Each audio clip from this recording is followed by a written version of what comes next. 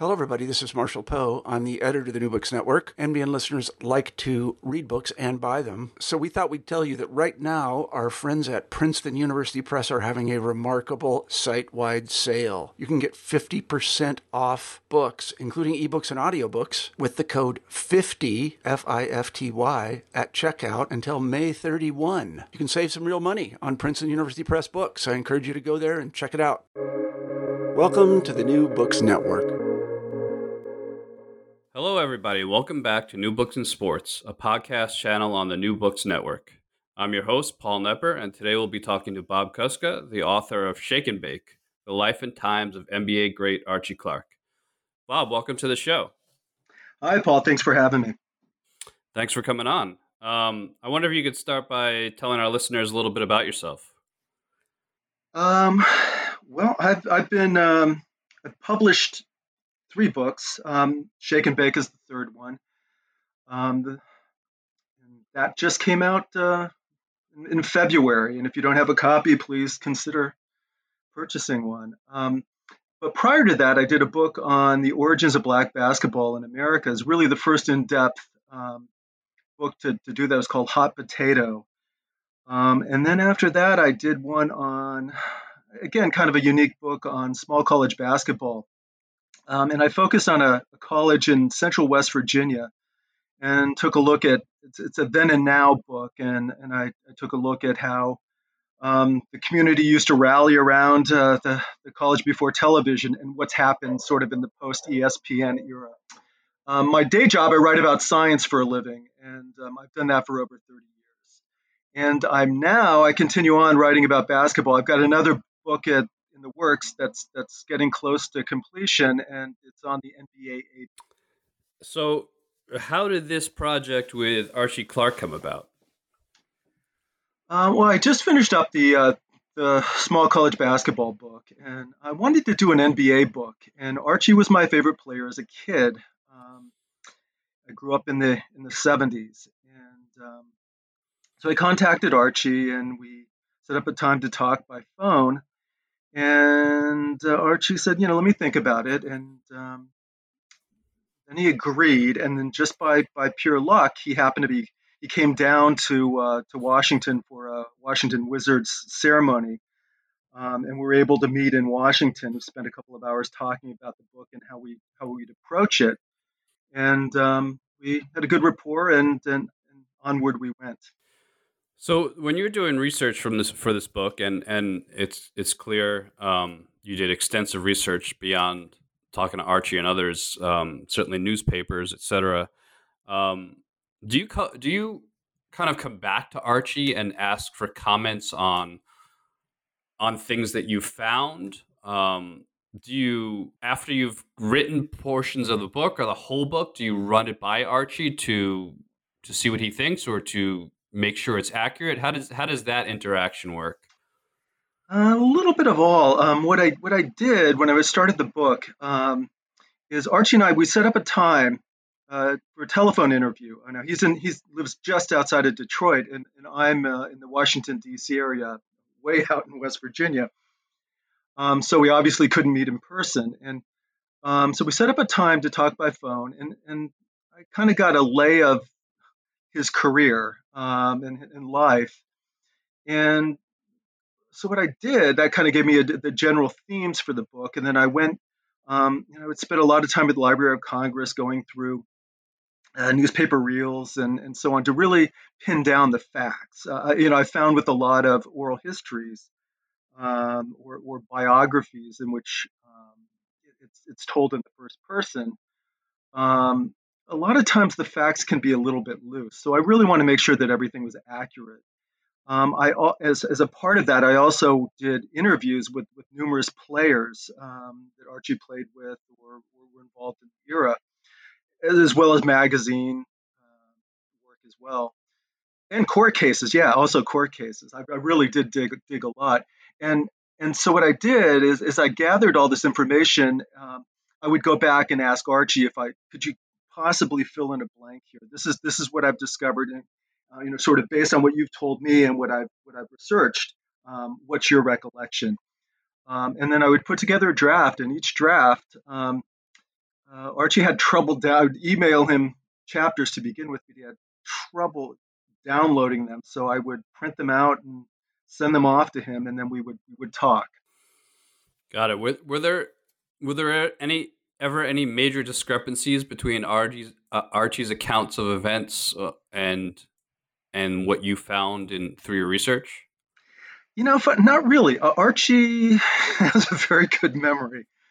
There were some small things, but no, everything was. I think, yeah. So there would be small discrepancies in details, dates, details, things like that. But for the most part, the general themes, and what Archie remembered were totally accurate. Right. Um, Archie was a fighter, as you portray in the book, and I mean that in a positive way, and not a fight, not physical, right? I don't mean he was getting into fistfights in the court, but he was a tough minded individual who was intent on standing up for his rights, really, at a time when ball players, due to the reserve clause and just the contractual situations in basketball, didn't have many rights. Um, could you talk about his childhood a little bit and maybe how he developed that toughness that was characteristic of his career? Yeah, he came from a family that had been in Arkansas, and during World War II, there were jobs available in the GM the auto factories outside of Detroit. So his father took the family up there. Archie was probably just maybe 4 years old when the family went up there. And they ended up in a little town or outside of Southwest Detroit called Ecorse, and they lived in public housing that was built by the automaker, for its black workers. Um, so Archie grew up there. He was a very perceptive kid, and he looked at the situation as a young black kid growing up, and really the way that the world operated. He grew up poor. There were lots of kids in the family, and it was difficult, at times, and so he knew that he always loved sports. He always wanted to be a baseball player, and he got very active, playing baseball in e-course. Um, but basketball was never really his game. It was something that he played and he was pretty good at because he was athletic. But again, baseball was going to be his ticket. And that's kind of interesting because, in his senior year in high school, he graduated midterm, so really in the middle of the season. I mean, he really had no plans for basketball. Um, but what happened when he got out of high school is, like a lot of kids who grew up in essentially factory towns, Archie always imagined that he would get a job working in a factory just like everyone else. And those were good jobs then, too, unionized jobs. And unfortunately, right about the time he got out of high school, there was a real economic slowdown. And so Archie was unemployed, and he was a member of a community or a group, of friends, which sort of in modern parlance we might term a gang, but it was more just a group of kids kind of watching each other's backs. There were a lot of different towns nearby where the kids, say from River Rouge, would look at kids from Ecorse, and there'd be potential conflict between the two. So it was always good to travel in groups. But Archie was elected as the president of that group, and he quickly realized that this was not the future that he dreamed of as a kid. Um, so it just so happened, and this is recounted in the book, that a friend came up to him one day and said, "Hey, look, let's just get out of here. We gotta, go see the world." And at the time, Archie had a brother who had joined the army and was overseas stationed in Germany, and the brother would send home letters talking about all that he had seen in Europe. And the buddy said, "Why don't we do what your brother did? Why don't we join the army? We can join up on the buddy plan." So Archie thought that was a great idea. They went down to the recruiter station, and they had to take a test to get into the army. So they both did, went home, waited a couple of weeks, and sure enough, Archie got a letter in the mail that congratulated him and said, please report such and such, and you are now a member of the United States Army. So Archie was stoked, went outside, looked for his buddy to see if he got the letter too, and the buddy was kind of cool about it because, as it turned out, he flunked the test. So Archie was kind of on his own and went into the military. He he ended up being stationed in Korea. This is right after the Korean War. It was a grueling couple of years there, and again recounted in the book. And but where everything turned for Archie is he was at the end of his stint in the army. He was stationed at Andrews Air Force Base, just outside of Washington D.C. Though it was an Air Force base primarily, there was a small Army unit, and Archie would show VIPs around Washington. That was sort of his gig at that time. And because he had some downtime, he would go to the Air Force gym and he would play basketball. And he was quickly recognized as being one of the top athletes on the floor. So the Air Force coach asked Archie, "Hey, how would you like to join our team?" And Archie thought that was kind of ludicrous because he was an Army guy. But they said, no, don't worry about it. We've done this in the past. Just go back, ask your supervisor whether he would sign a form allowing that to happen. And so Archie did, and sure enough, his supervisor did sign it, and the Army guy started on the Air Force team. And while he was doing that, he was discovered by uh, the coach of the team was a University of Minnesota grad who contacted the coach at University of Minnesota and said, "You've really got to take this kid, Archie Clark." So at the time, Minnesota was trying to integrate. They had signed two black players, including Lou Hudson. And so Archie was tendered a scholarship offer, and he accepted it and went on to Minneapolis, where he starred for the Golden Gophers for 3 seasons. And, that took him right up to the NBA draft.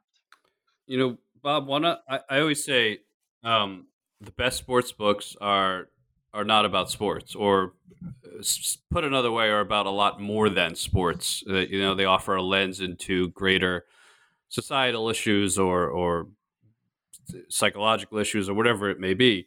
And I think this book is a great example of that. One of the kind of themes throughout the book certainly is race. And for those that don't know much about the history of race in the NBA, by Archie came in the league in 1966, conditions had certainly gotten better. With the league had been integrated for, I guess, 16 years by then, and conditions for African Americans and opportunities for African Americans had improved, but race was still an issue. So, what was the state of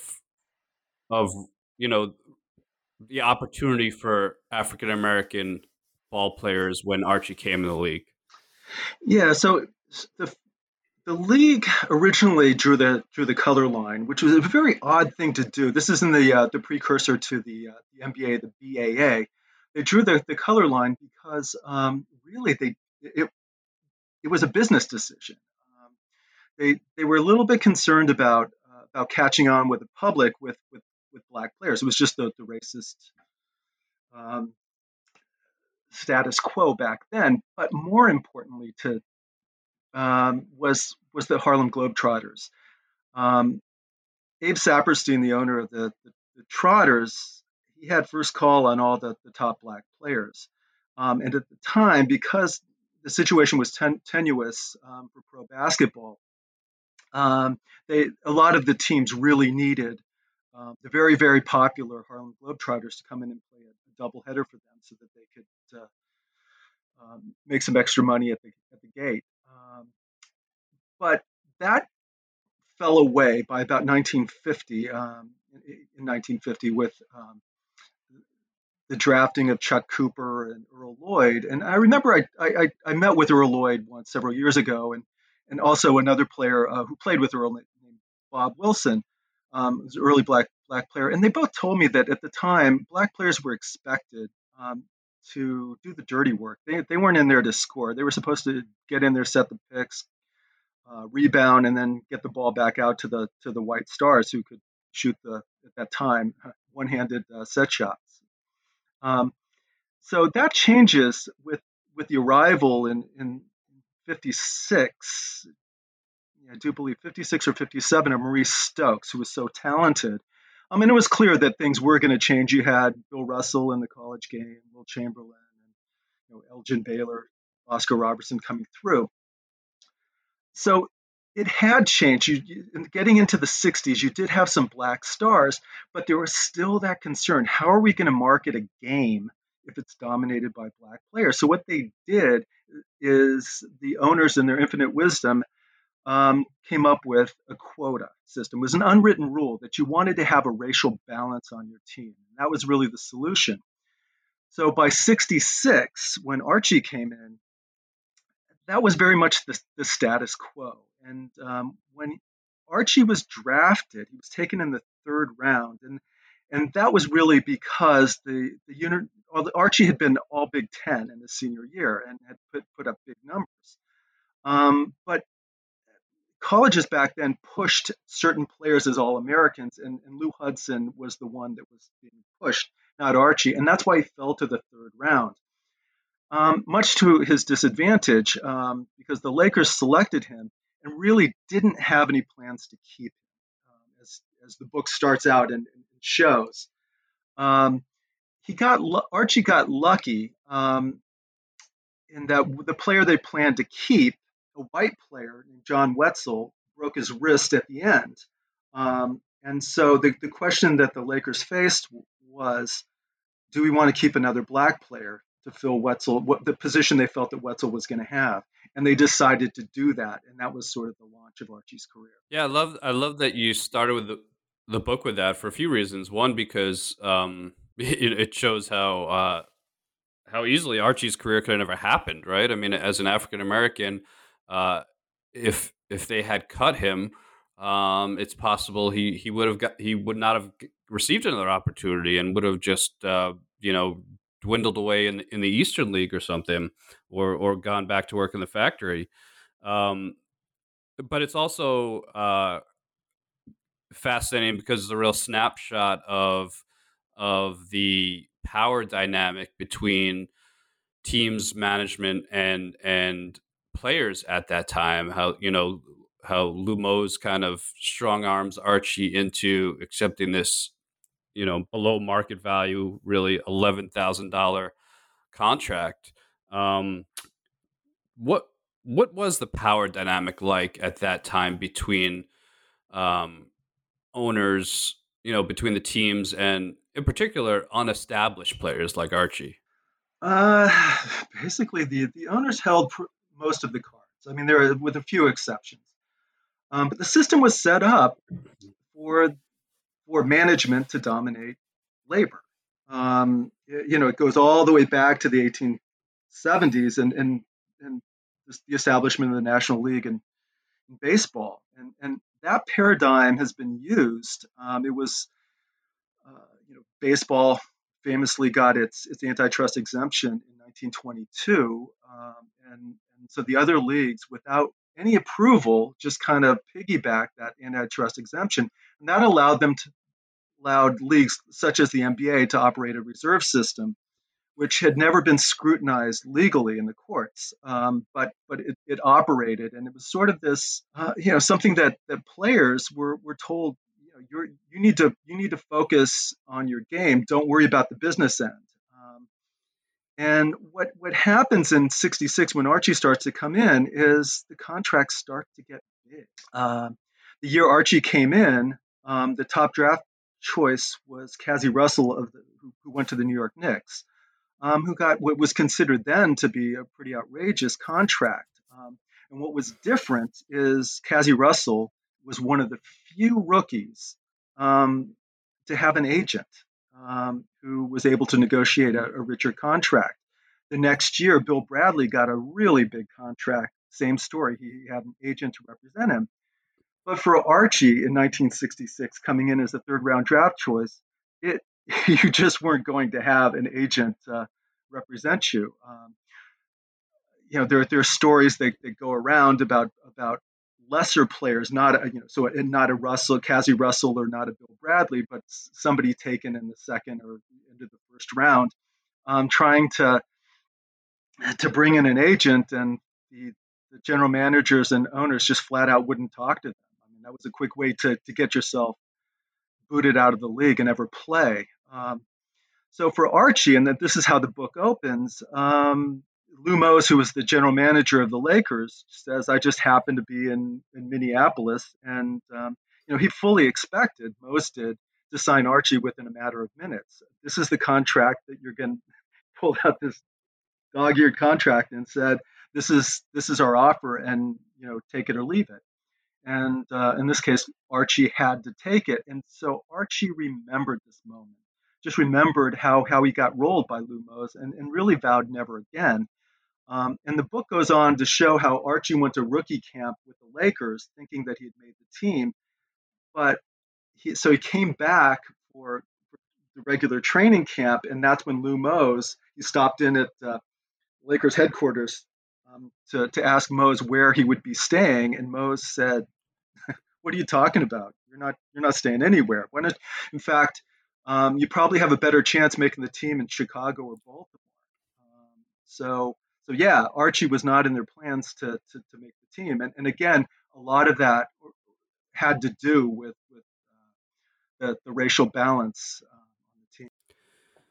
So one of the interesting themes throughout this book is this power dynamic between management and players, and the contractual relationships. And it's fascinating to see how Archie goes from that 25-year-old rookie who gets rolled by Lou Mose to this sophisticated, well-informed veteran who uses his leverage about as well as anybody did in the game at that time. So how did that transformation take place for Archie in terms of both his business acumen and his ability to use his leverage? So as a rookie, Archie got a little playing time at the beginning of the season, but by mid-season of his rookie year, he was starting in the backcourt alongside Jerry West. He then went on and had the Lakers were bitten by a lot of injuries heading into the playoffs, and so Archie really emerged in that playoff series. And so Archie was thinking, I really do have a future in the league, and he worked out that summer with a guy named Woody Salisbury. And Woody is a few years ahead of Archie. He'd been a rookie of the year in the NBA, and he had a falling out with Bill Russell. Woody had been playing for the Boston Celtics, and that falling out actually was over a woman. It wasn't over basketball. So Woody was a free agent and was hoping to hook back on with another NBA team.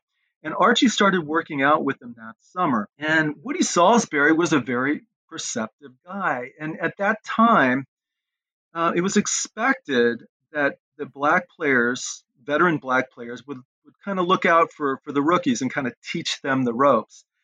And so working out with Salisbury started telling Archie, this is how this works. What you need to be cognizant of is your productivity. That's what management wants. They look at your numbers, your stat line. So you want to always make sure that you do the best you can to really bolster those numbers so that when you go into contract negotiations, you have something to show them that they can objectively evaluate. At that time, it was changing, but most of the players were on one-year contracts, and so they would go in every summer to re-sign. And that was the case with Archie after his breakout rookie season. And so Salisbury taught him how to move forward, and it's an incredible story. He goes from making $11,000, getting no rookie bonus, to getting a $35,000 contract, and maybe jumping a little bit ahead here, but he ends up making over $100,000 in his third season, and $100,000 then was the standard for superstardom. And again, this is a third round draft choice who almost didn't make the Lakers. Bob, you mentioned early in our call that Archie was your favorite player as a kid. What was it that you liked about Archie or his game? Archie he would term his game out. He said he was a quarterback. We would call it a playmaker today, but he was the guy who ran the show. He was very much in control. In fact, when he went on and played for the now Washington Wizards, formerly the Baltimore Bullets, his teammates there used to call him the general. He was the general who took care of things and kind of very much led everyone else. But on top of that, Archie had a very kind of a little bit of a flamboyant game. Archie developed some moves, some signature moves. One is we now know it as the shake and bake.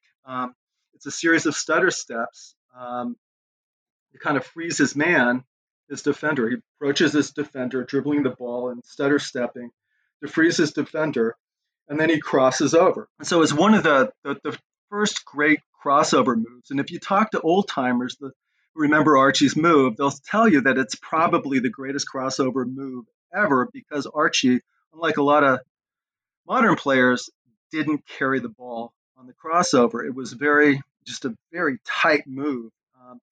That would create space for him to shoot a mid-range jump shot or go to the hoop. Also, another thing about Archie is when he was playing that summer with Woody Salisbury, Woody's about 6'7", with very long arms, and Archie's just 6'2". So Archie was having trouble getting his shot off to begin with. So Archie developed what would be, at least as remembered by other NBA veterans of Archie's era, as the first step back move, which, if you think about basketball the way it's played today, you got the step back move and you've got the crossover move. Those are two main moves of the modern game, and Archie was very much one of the originators of both. Absolutely. So within a couple seasons, Archie went from a guy who, the general manager Lou Mose was pretty sure was not going to make the team, to an NBA All-Star on a Lakers team that included the likes of Jerry West and Gail Goodrich in the backcourt. And then, of course, right after that, he was traded to Philadelphia. How did that trade come about? Well, the Lakers were owned by Jack Kent Cooke, and Jack Kent Cooke wanted a championship team for a variety of reasons. It was just kind of went with his kind of flamboyant nature. And the problem for the Lakers all along, they had Jerry West and they had Elgin Baylor, but they didn't have a dominant center. At the time, Wilt Chamberlain was done with the 76ers. He had a conflict with the owner of the 76ers, Irv Kozlov, about his contract.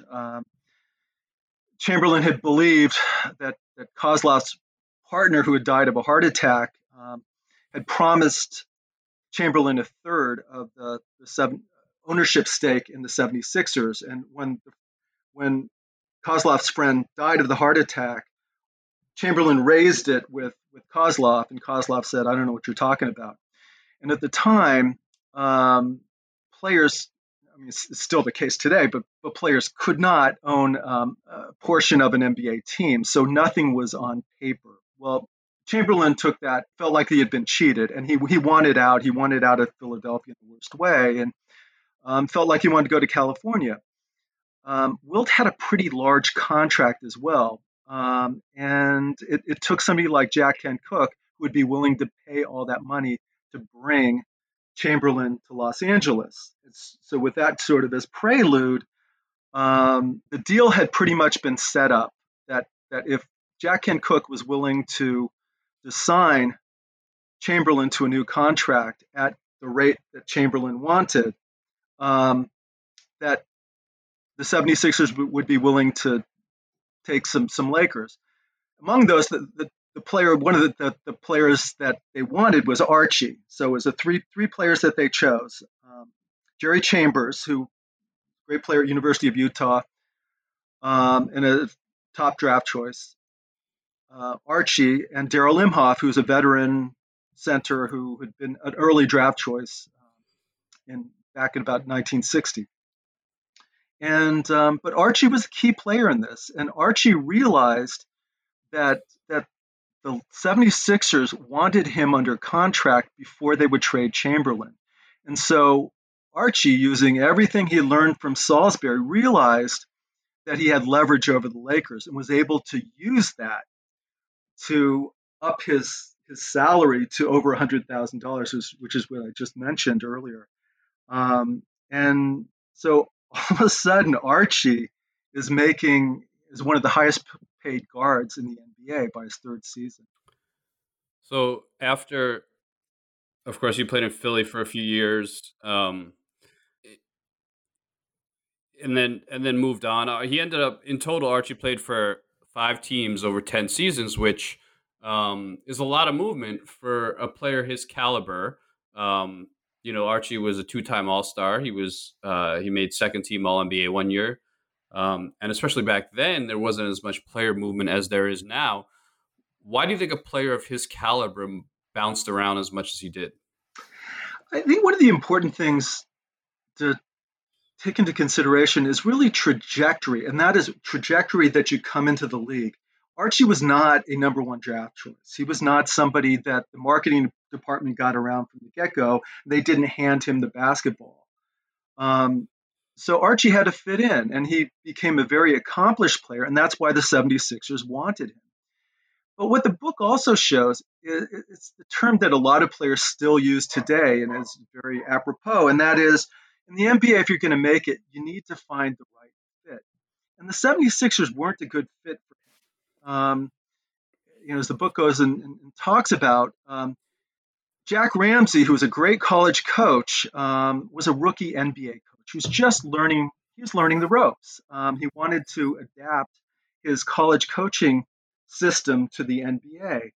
And what he ended up doing is he subtracted a lot of really talented players. Really set up the famous 76ers in the early 70s that set the record for the longest or at the most losing season in NBA history. That was set up by Ramsey. And so Archie realized that he really needed to get out of Philadelphia, that it was a bad setup. And so his value was still high. He was putting up good numbers with the 76ers. He just wasn't appearing in all-star games. And so he got traded to the Bullets, where the fit was very, very good. He got there. Gene Shue, who was the coach of the Bullets, said, "I need a veteran playmaker," and kind of handed Archie the ball. Not only that, Archie was playing with Wes Unseld, who's an undersized but a pretty established young center with a phenomenal outlet pass, which allowed Archie to run the fast break and really just shine. And that's when he all of a sudden he's an all-star again. Not only that, he's a second-team All-Pro.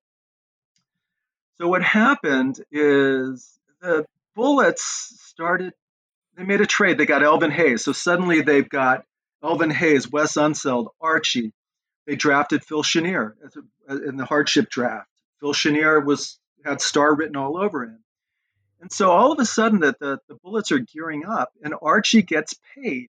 Archie gets into a contract dispute with the Bullets, stands his ground, and eventually wins. This case goes to arbitration. Archie's the first NBA player to go to arbitration, and in a really kind of interesting story, he ends up winning. He gets a big contract offer from the Bullets, and then, as happens with all NBA players, Archie got hurt. And so the book goes from there, talking about the challenges once you've got a chronic injury. And the Bullets realized that Archie was getting older, and he's now damaged goods.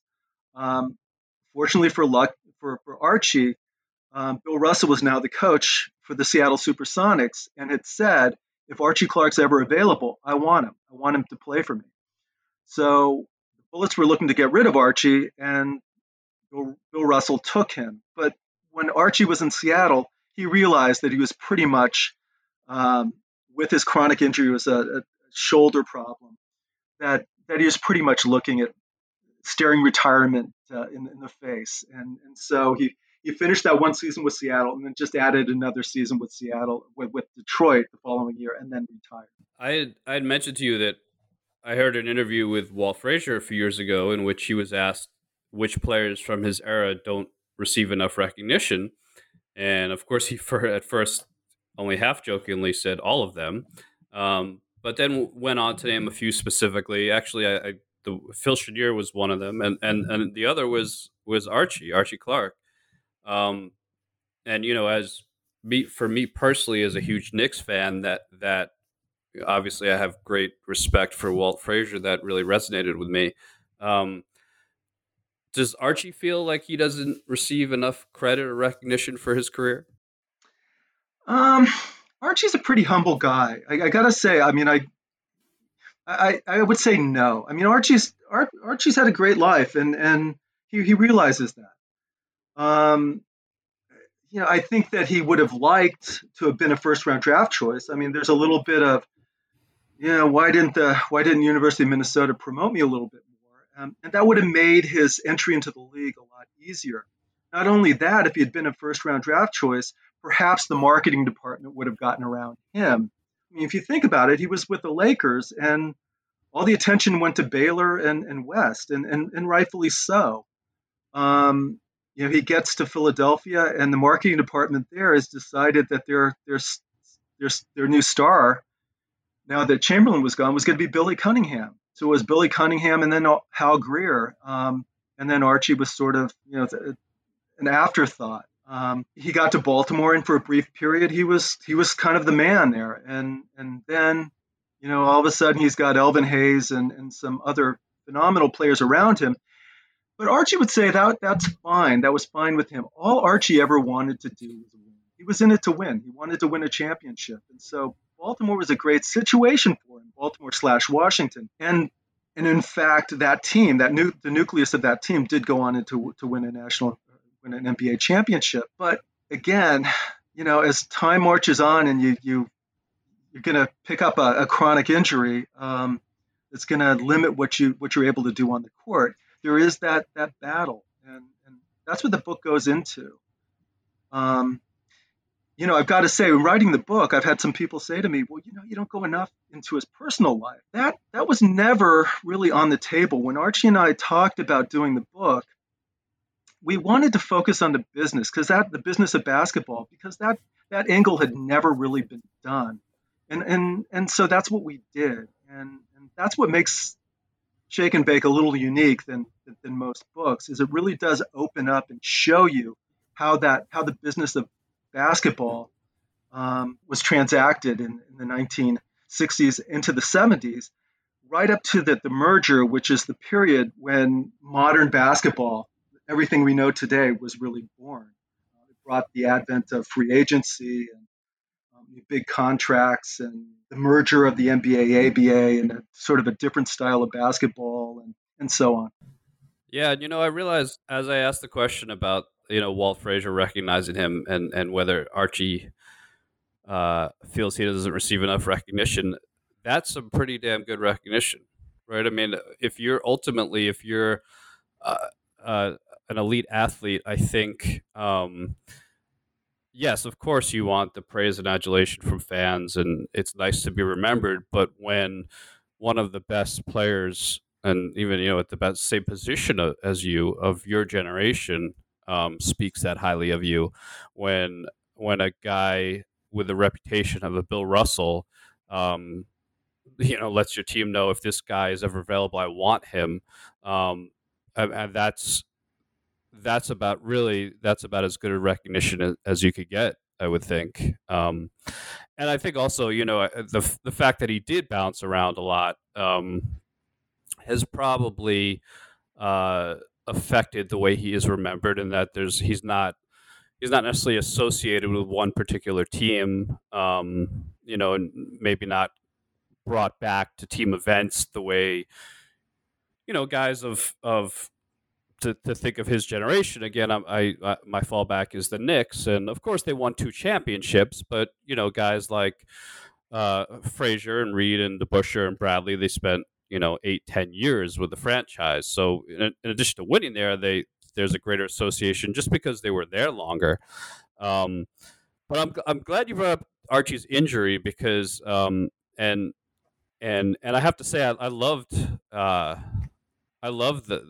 how you focused on the business side of the sport. I've read many basketball biographies, many sports biographies in general, and yes, it's always interesting to learn about people's personal lives and their individual stories. And there's some of that with Archie, certainly with his background. But it was very interesting to me, again, as I said, to use Archie's career to take a look at some of the bigger issues going on, specifically.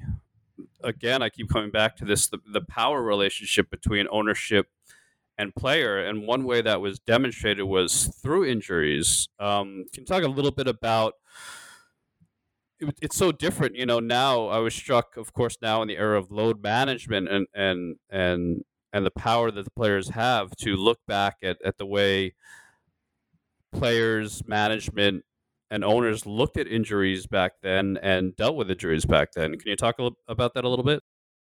Yeah, I did an interview with Archie's teammate in Philadelphia, Wally Jones, and which really, really stuck with me. Wally had come up and he was telling me that, we were told you got to play. If you're injured, you have to play for the team. It was all about as long, unless somebody shot you with a gun or you couldn't walk, you were expected to play. And with Archie, and think back to him playing with Woody Salisbury and Salisbury telling him about productivity. Archie arrives in Philadelphia and says to Wally Jones, "No, you don't have to play. What you want to do is you want to get out on the court when you're able to play at your best." And he tried to teach that to the other players on the team, which didn't endear him to management because management, again, just wanted players out there. If the 76ers are going to play in Phoenix and Billy Cunningham is the draw, they want Billy Cunningham on the court playing. They don't want him sitting out. But the concept of load management was considered to be ludicrous back in the 1970s. There's just no way it could happen, and management wouldn't allow it. I mean, there's just it was an impossibility. So players really did it. The players kind of put their foot down and would say, "I can't play tonight," really at their own potential peril.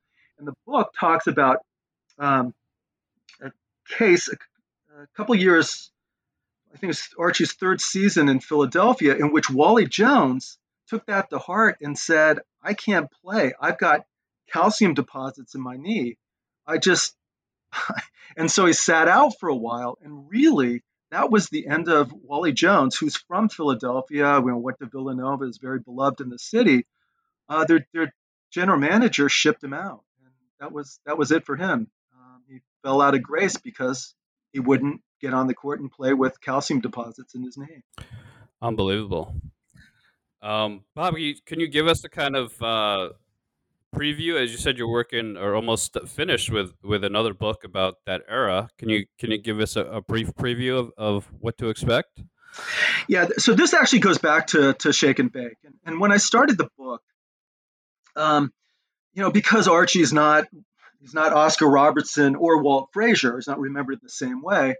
I was a little bit concerned about marketing the book, and so Archie and also the editor at University of Nebraska Press that published the Shake and Bake, we decided it would be the life and times of Archie Clark. And what happened is, as mentioned, I interviewed Archie and chronicled his career, but the times part just completely exploded on me in a very, very good way.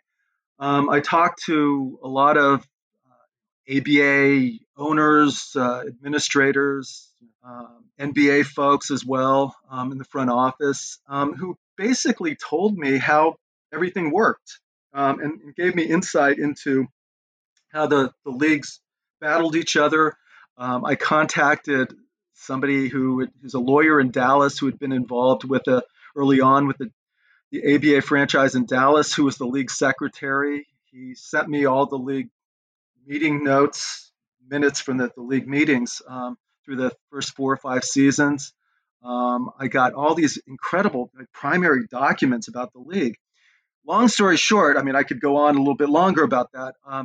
Is I ended up writing a very long manuscript, and University of Nebraska Press wasn't going to publish something that long. So we decided to break it into two. And so I wrote what's published in Shake and Bake is Archie Clark's story, but all the Times part really talking about the era and the NBA ABA war is going to be the second book, which the title will be Balls of Confusion, like the old Temptations song. So it's pretty much written. I just gotta write a few more chapters, and it'll be a go. Well, I certainly look forward to it. I love the name too, by the way. But I look forward to it because I really enjoyed Shake and Bake. As I've said, it's Archie's story, his personal story is very interesting. But what makes the book so rich is just how you go into the business aspect of the game at that time, and just that dynamic between team and owner in so many ways, and of course just some of the I was fascinated just by some of the details of daily life in the NBA at that time, from of course from hobbling through injuries on the court, but also the travel schedule is crazy. How they would the games would end. They'd have to literally run out the door of the locker room to catch a flight to get in at God knows what hour in the morning at their next location. So I think a lot of that, those are the type of things that made it such a great book. Once again, the name of Bob's book is Shake and Bake: The Life and Times of NBA Great Archie Clark. And if you love the history of the game like I do, or want to learn more about it, or just interested in the even contractual issues and that type of thing, definitely check it out. Bob, I have one last question for you that I like to ask all of my guests. That is, what is your all-time favorite sports book? Well, this one might surprise you. It's a book. It's also published by University of Nebraska Press. It came out a few years ago. It's the autobiography of another forgotten basketball legend. His name's Billy the Hill McGill, who is the originator of the jump hook. McGill was a tremendous high school star in Los Angeles and went on to shine at University of Utah. But he blew out his knee and ended up playing his pro career on basically one leg. But he was a first round draft choice coming out of Utah, and because of his injuries, it was just tough for him to adapt to the NBA. And kind of amplifying your point, I think sometimes you can learn a lot more about a system, about an organization, by focusing on people who are in the middle, not the superstars who don't have as tough as a job to negotiate contracts. And so for Billy McGill, it just kind of tells this slice of life story. And things didn't always go well for him. He ended up being homeless and kind of pulled his life back together. And the book was a collaboration with a writer named Eric Brock, Brach, and Eric did an outstanding job telling the story. It's really, if you like good stories, this is it. Definitely get the book. Thank you. I will definitely check that out. All right. Well, Bob, thanks again so much for coming on. It was great to talk to you about the book, and best of luck with the next book. Thanks so much for having me. And I can't wait to get the other one done.